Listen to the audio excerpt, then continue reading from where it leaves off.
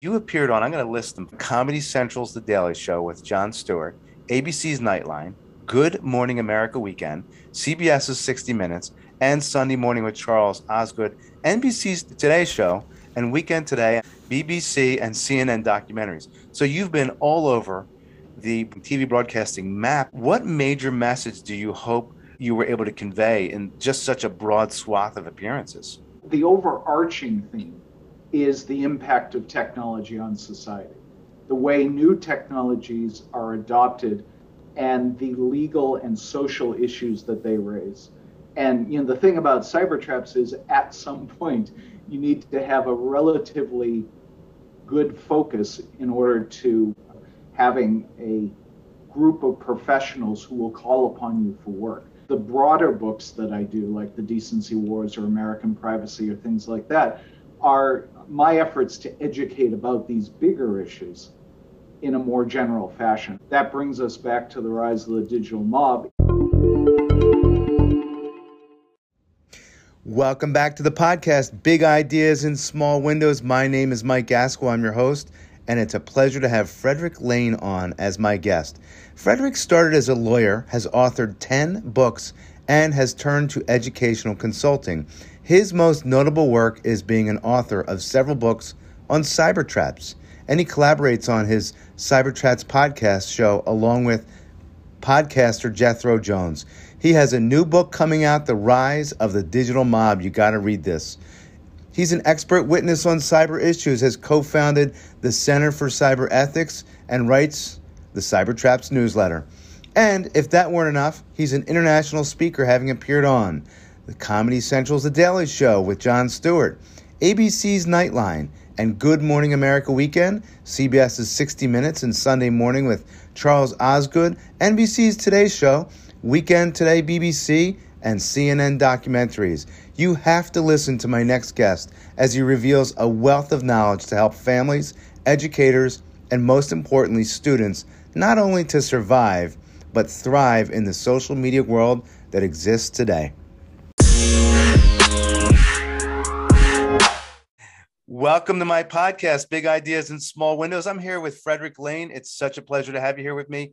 And you have an interesting trajectory in education. You started as a lawyer, then you decided, why not author 10 books? And then you turn this to educational consulting. I got to know, can you tell my audience how you arrived at education following and during a legal career?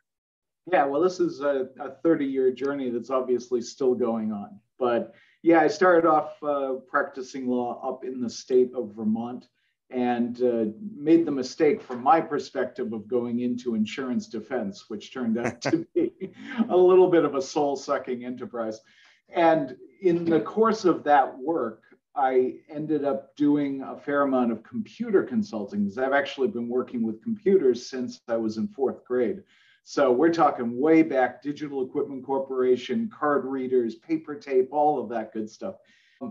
That led me in the mid 90s to the idea of writing a book about the Communications Decency Act, which Congress passed because it was freaking out about online adult materials. And there was a big Time cover story about it that was wildly overblown and all the rest of it. But Congress dove in and passed the Communications Decency Act because they were trying to make the transmission of indecent material a federal crime.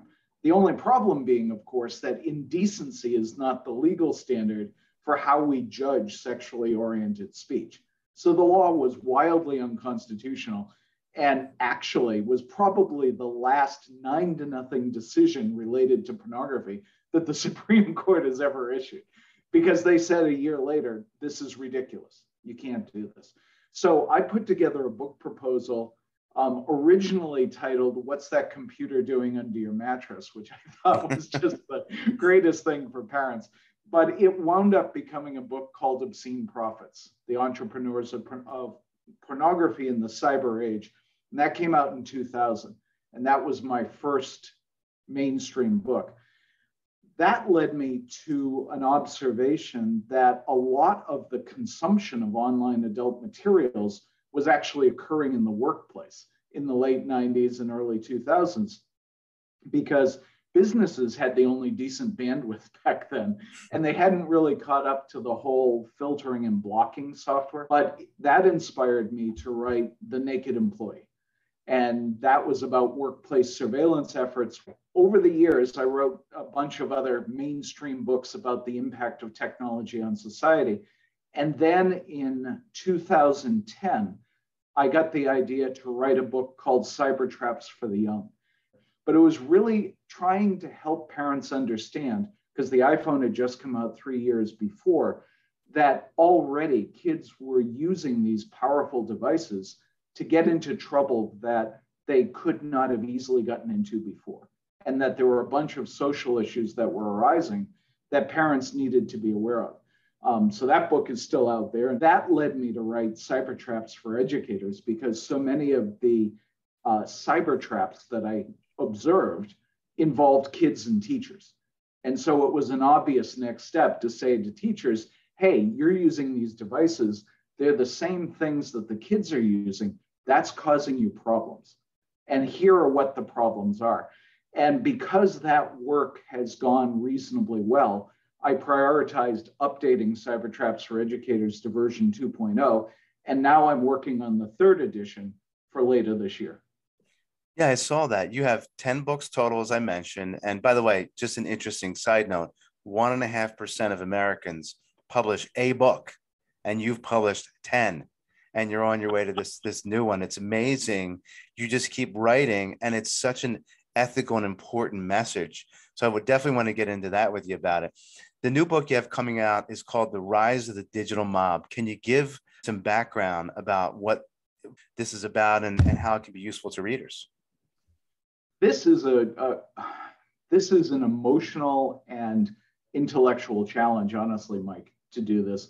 The origin of this idea actually goes back about 5 years ago to the Boston Marathon bombing. I was observing the crowdsourced investigation that took place. And I'm from Boston. I was born there. I've run the Boston Marathon a couple of times. It was very personal to me. So this was something I was really paying attention to. And the intensity with which the crowd tried to investigate what took place, researching the pots that were used in the backpack, the style of backpack, all the rest of it. And some of the work that they did was good, but they also misidentified one of the suspects. And there was no connection between that misidentification and what happened, but it later turned out that the person they identified had been missing for some time and was found dead in the Charles River. Nothing related to any of this, but still causing his family a great deal of anguish. So I have worked with Beacon Press on a couple of the other books that I've written. And I went back to them and I said, I'd like to do this book, The Rise of the Digital Mob, because we're seeing some real changes in how people behave. The problem that has arisen for me as a writer, Mike, is that subsequently, other kinds of mob activity have arisen in part because of the 2016 election and the rise of social media, the influence of foreign bots on our culture, the political divisions that have exploded. So it's a little bit like I jumped into the river and all of a sudden I'm grappling with a python that is fighting back. And that's literally how this book feels.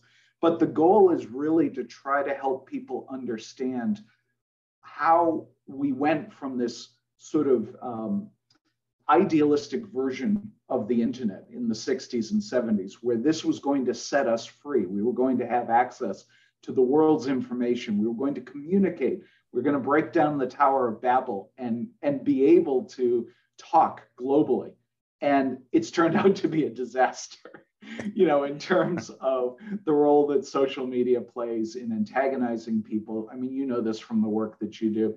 So what I want to help people understand is the history of that process and maybe offer some suggestions about what we can do to dial it back a bit. I think it's a great way to approach it, because if we're digging back into the history, we can understand where the problem originated from and then start to rectify that challenge. We can try. It really stems from two parallel developments in the late 1970s. I don't know if you recall Usenet from your early college days, but those were online discussion boards, and they developed the concept of flame wars, where people were shouting at each other in all caps, and the concept of trolling emerged from that. This idea that each year, when new people came onto the school campus, the old hands, the juniors and seniors, would post annoying messages in Usenet, specifically to get the freshmen all riled up and have them, lose their cool on Usenet. Always picking on the freshmen.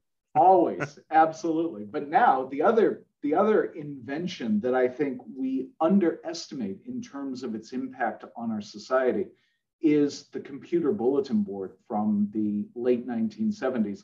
Literally, and I'm looking out my window here in New York, and it's snowing. Literally, because of a snowstorm in Chicago, two computer geeks put together the first computer bulletin board. And within years, there were tens of thousands of bulletin boards across the United States. And one of the anecdotes that I have in this book is about how one of the first bulletin boards set up in West Virginia was by a neo-Nazi publisher. And he specifically told a Pittsburgh newspaper that the real advantage from his perspective was that he could reach the kids. Wow, that's scary. It is. It's in the cloud of circumstances that has changed our country. Sure. And I'm definitely dating myself by saying, yes, I do remember Usenet in college. Well, I was on before Usenet, so there you go. Fair enough. I'll take that. You also have a podcast, the Cybertraps podcast. Can you tell us how this ties into your work and your writing? One of the things that's been absolutely terrific about working in the educational field is I've had the chance to meet so many educators.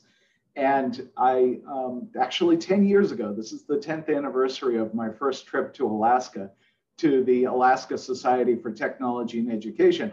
And I'm actually going back there next Friday for their latest conference.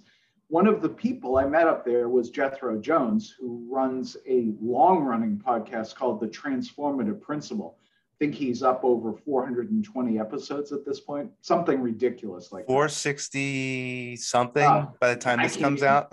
Right, I can't even keep track. And 1 million downloads. It's just amazing. Well, I'm honored that when I got Cybertraps for Educators 2.0 out in the market and let people know, he gave me a call and said, I've been looking for another project. What do you think about doing a podcast built around Cybertraps? And it took me all of 3 seconds to say, wow, that's a great idea. Striking a nerve. I'm much happier doing the research that feeds the podcast, whereas Jethro is the tech guru. So, and of course, a former principal, so he's got all of his own frontline experience. That's a great marriage, though. And talk about you coming from the law background and your writing, and then him coming from his many episodes of tapping the great minds in education and being able to come together to really develop a worthy product to hopefully offer, the cyber ethics and the Cybertraps series. I think you mentioned you have 3 of those, and a lot of this ties right back into your legal support and cyber issues. Can you tell us about your work in this area where you've provided legal consult? I think you've even been in court. Well, I've done expert witness work in a couple of different areas. Certainly have done some for instances of, misconduct, to a large extent dealing actually with online adult materials. I've been certified by the Department of Defense as an expert and that kind of thing, because there's, security implications for that. And I've also done computer forensics for about 20 years. The educational consulting that I do definitely arises out of the combination of legal and Cybertraps work, where I do a lot of professional development lectures. These are the kinds of things I'm doing in Alaska. I did a series of them for the Hawaii State Teachers Association last week, departments of education, that kind of thing, where I'll go in and I'll put together presentations and so forth on the Cybertraps issues. And I will sometimes also sit down with administrators and go over, for instance, their acceptable use policies and their policies and procedures for responding to different kinds of events. Obviously making it very clear that I'm doing it as a legally informed consultant and not as an attorney, which is an important distinction. But the information is still valid, and obviously they then can have a chance to run it past their school attorney. That's a great resource. Can you tell me what the function of the Center for Cyber Ethics is? Well, again, when you get two podcasters together like Jethro and I, it's not like we ever stop talking. So at some point, we are basically being to take the Cybertraps work that I've been doing and create a corporation that could accept donations and receive grants to basically make my work more available across the country, either at vastly reduced cost or for free, which is really the goal of the center. We just got certified. We just got the IRS certification in January, which was a real step up. And now eventually move my work entirely into the Center for Cyber Ethics.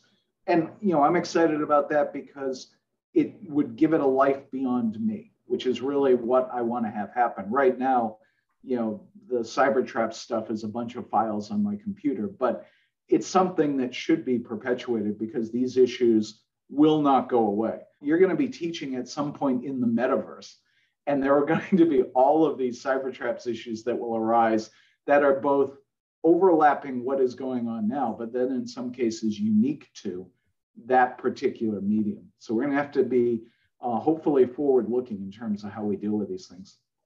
Yeah, and I think some of that is even your almost streaming conscience through your Cybertraps newsletter, right? You have this newsletter that comes out periodically. Yep.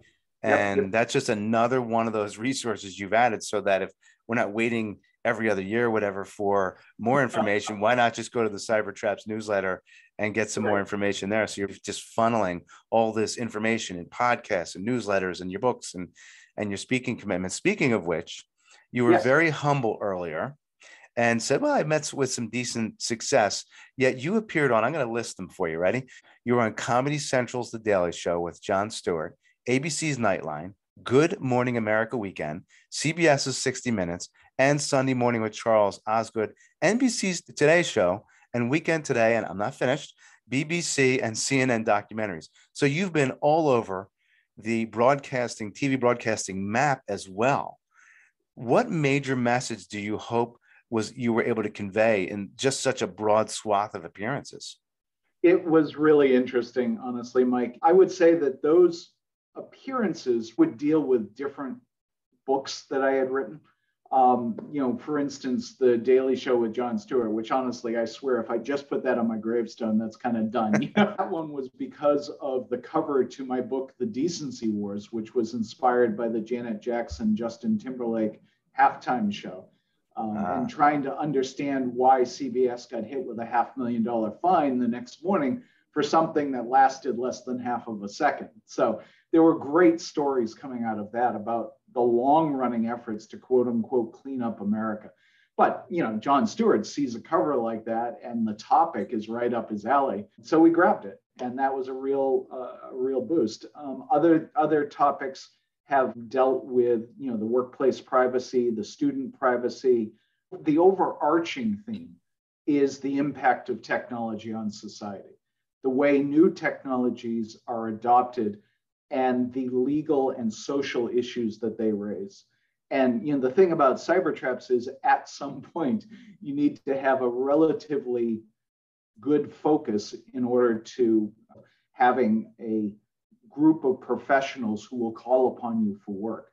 But the broader books that I do, like The Decency Wars or American Privacy or things like that, are my efforts to educate about these bigger issues in a more general fashion. And obviously, that brings us back to the rise of the digital mob. And there's a second book in that contract, which is called #TechSickMasculinity, which is going to be about the impact of technology on men and maleness. And again, we'll see what we can sort out. Well, and you talked about speaking a number of times. You are an international speaker. And so you've also been able to take this on the road. And I didn't quite get earlier, did you actually get to go to Hawaii or were you online? Because I hope you went to Hawaii. Oh, last week I was online, but I've gone to Hawaii, I think, 3 times now. I've lectured in China, Canada, and France, and we'll probably be going to Ghana in September to work with Child Online Africa and a bunch of other telecommunication concerns on cyber safety for an emerging, really an emerging continent in many ways. I think what's exciting about your work, and I know you've talked with such humility throughout, and it's part of your persona, yet you're getting the word out, and we can't minimize that. We have to say that, Frederick is making clear that number one, this is a problem, and half the battle's awareness. And then number two, okay, maybe there aren't perfect solutions, but let's explore some and see what can work. So I just want to let you know that that's something that, as a fellow educator that's very interested in cyber issues, that's very appreciated and valued. Well, it's very gracious of you to say, Mike. I think that at the end of the day, there are literally thousands of people working on these issues, and I'm just one of them.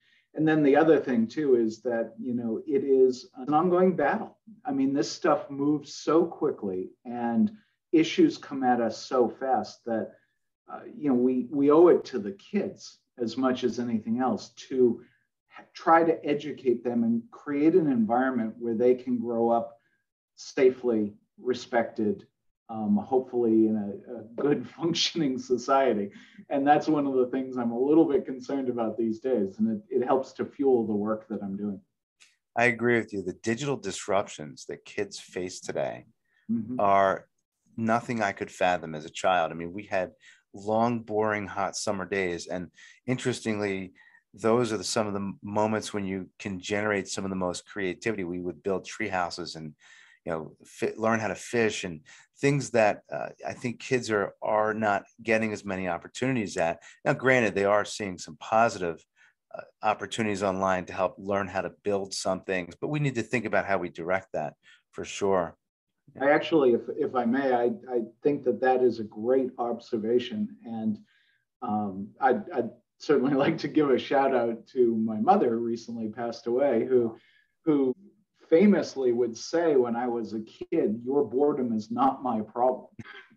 Go figure it out, go read a book, go around the neighborhood, figure it out, entertain yourself, learn how to deal with these chunks of time. One of the things that kids should experience is a little more boredom, that they should have these chunks of time where they're not being bombarded with images and input and all the rest of it, and calm down. And it's true, honestly, for adults as well, right? I mean, we all need to step back and dial it down a little bit, regardless of what, electronically or paper or whatever you're doing. But that kind of long, focused period of reading makes a huge difference.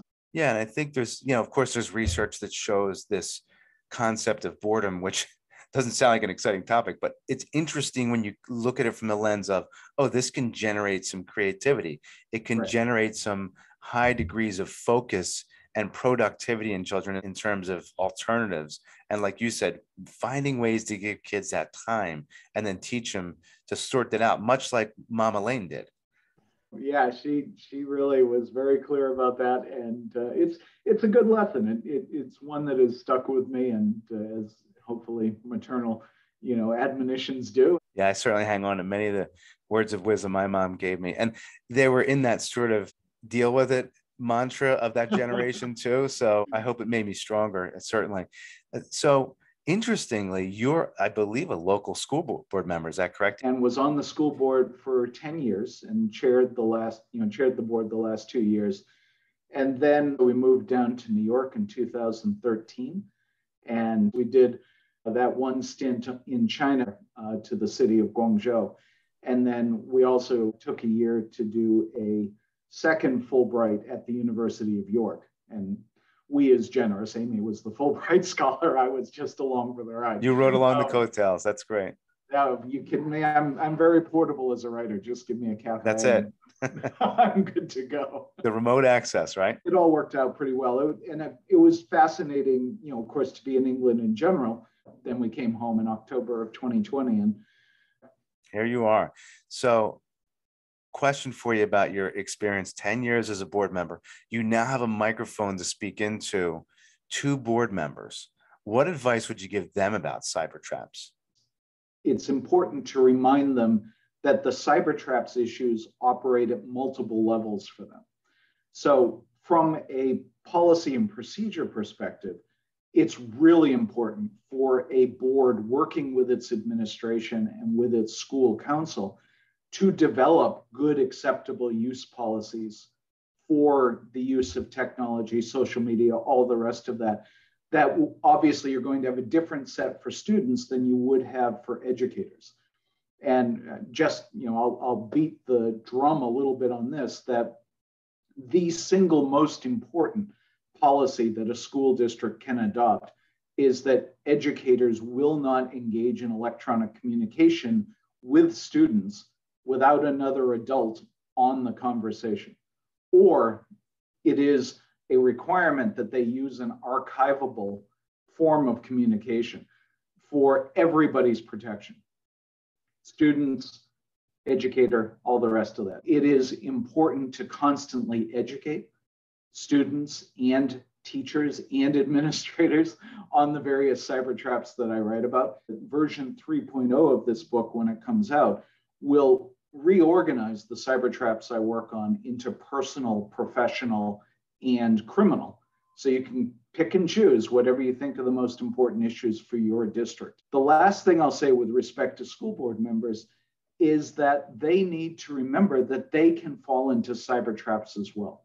And most commonly, this is going to have to do with perhaps the inartful use of social media, saying things that are upsetting within the school community or dismissive or critical of a particular sector of the school community, unnecessarily controversial. Obviously, the First Amendment is wrapped up in all of this, and probably the school board has the highest level of First Amendment protection because they're politicians, and then teachers, and then students. But at the same time, as I say repeatedly to all of these groups, free speech does not mean free from consequences. And I was just looking at some cases before we came on about school board members who got into, I'm not saying hot water, but created controversy with what they were saying on their Facebook page or on Twitter and things like that.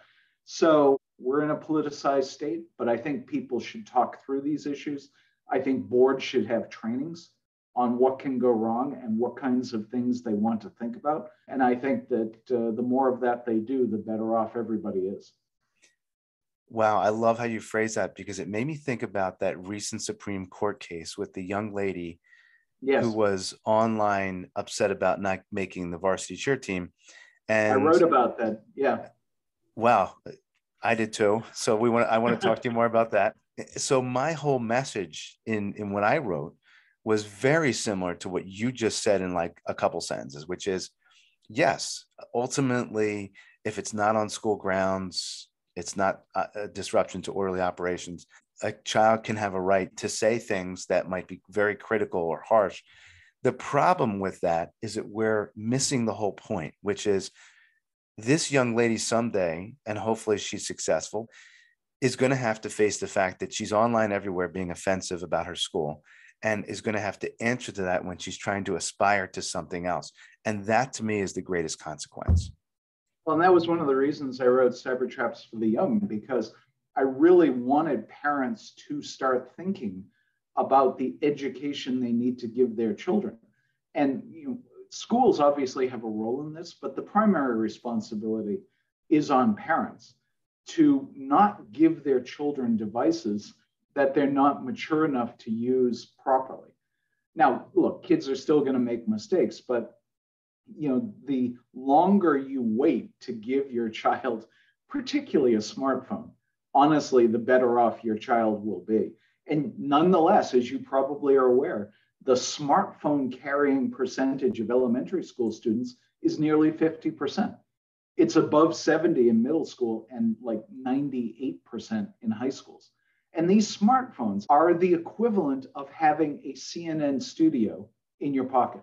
Mm-hmm. One of the examples I used years ago was in like 2016 election, I think. Casey Hunt from MSNBC was doing a report from the New Hampshire primary, and somebody happened to take a photo of her doing that report. There was no camera person. She had put her smartphone up on the mantle of the Hanover Inn in Dartmouth and was broadcasting to the world using her smartphone. Every single child with a smartphone was then instantly on a par with MSNBC in terms of their broadcast reach. And you see this all the time. And this is what administrators and school boards really need to be aware of, is that all of these kids are capable of recording audio, video, taking photographs, and you don't have time to evaluate whether or not that information is going to be distributed. It's gone. And right. So that's where the education piece comes in. That's where the policies and procedures come in, so that you can hopefully develop a consensus within the school community about how these devices will be used. That's the goal. That is the goal, because I think that balance of maintaining some level of expectation, both at a political level and also helping kids and families, more importantly, because I think you talked about the responsibility of families and parents, recognizing that kids are not cognitively developed enough to understand that when they convey a message that's inappropriate, it's everywhere, and and you can never take it down. Well, I agree, Mike. One of the books that I put together is called Raising Cyber Ethical Kids.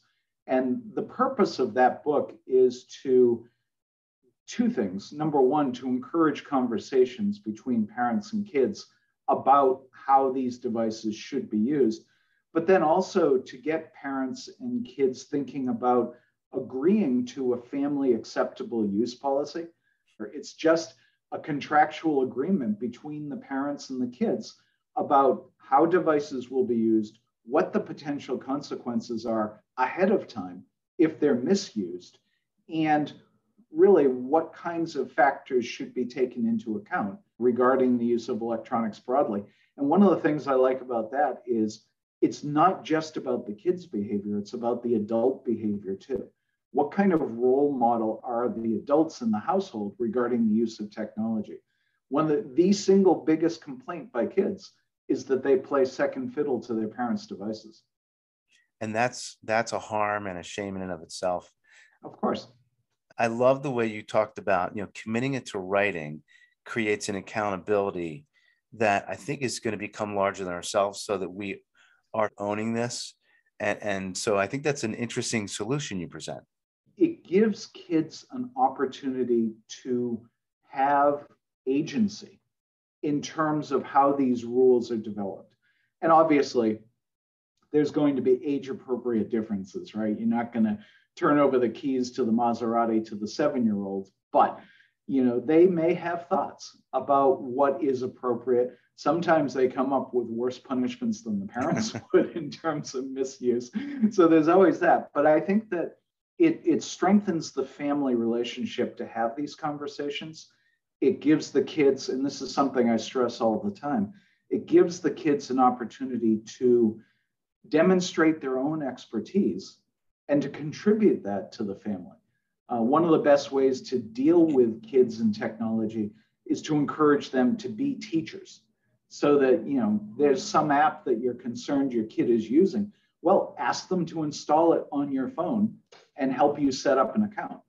And by the way, make sure you have their login information as well until you're absolutely confident that they're responsible enough. But by bringing kids into that process, I think it makes them much, much more cooperative. It does, because I don't think they feel like they're complying. I feel like they are experiencing being part of the decision-making process. Yes. And that's empowering. Yes. It's also a restoration of family is what you're talking about, which is as significant of a thing that I think is creating a rift right now because of the challenges of Cybertraps. So, I think you're spot on. Absolutely true. Yeah. Look, it is literally a feature of these phones and of these apps for us to lose ourselves in them. There was a great piece about how, once the Supreme Court overturned bans on gambling with professional sports, that the sports world, particularly the NFL on Super Bowl Sunday, rushed in because they want that engagement. They want to fire all of those endorphin receptors in your brain and just keep you hooked on their product. And it's $7 billion being bet just on this one day.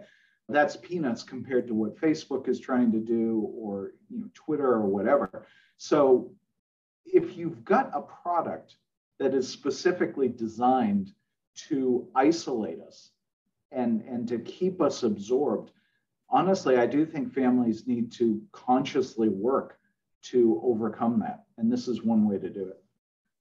Great point. Is there anything else I didn't think to ask you that you'd like to share with my audience? Well, that's always a tricky That's question. An open-ended one. Look, Mike, I think that you've done a terrific job of covering the landscape, and I appreciate the research that you've done. The Cybertraps series makes it sound like I'm some kind of Luddite, and I really don't want people to have that impression. I love the use of technology. I use it constantly myself. I think there's tremendous potential for it. But I guess I come to the idea of mindfulness, that the only way for this to be effective and for us to honestly continue to function as a society is for all of us to be more mindful about how and when we use technology, and to try to get back to a better balance between our online world and our real world, our real friends. And hopefully the pandemic will subside and that will all be easier. And I think that's hugely important for us. So that's what I'd like to leave folks with. Yeah, balancing the use of it in a constructive way and understanding the challenges that get in the way. I think that's a great point. Where Thanks. can people find you? Well, if they can't find me, then there's something wrong. Everywhere. Right. Google Frederick Lane. So what I would recommend for people in kind of order of priority is cybertraps.com, because you've got the podcast episodes there. Number 2 would be newsletter.cybertraps.com, which is my mostly weekly updates on all of these issues. The Cybertraps podcast is on Apple and every other platform you can think of. The books are on Amazon.com, and there are links on the websites. So that should be a good start. And then all of them have contact information if anyone has any questions or wants to reach out. Yeah, and I'll make sure I link to everything you just mentioned in the show notes so that it's easy for people to click right on that and check you out. You've been so informative. I think this is a great message to get out to this audience and beyond. And I want to thank you for taking the time to share and impart the great knowledge you have about this subject. It was a real pleasure, Mike. Thank you for having me on. Absolutely. Love to have you back on too. Anytime. I hope you enjoyed my podcast, Big Ideas in Small Windows, with my special guest, Frederick Lane. I can't wait to our next guest, Erica Garcia, who has over 21,000 Twitter followers. That's not an error. And you're going to get to hear all about how she achieved that high number and why so many people want to hear her tweets every day. Stay tuned next week.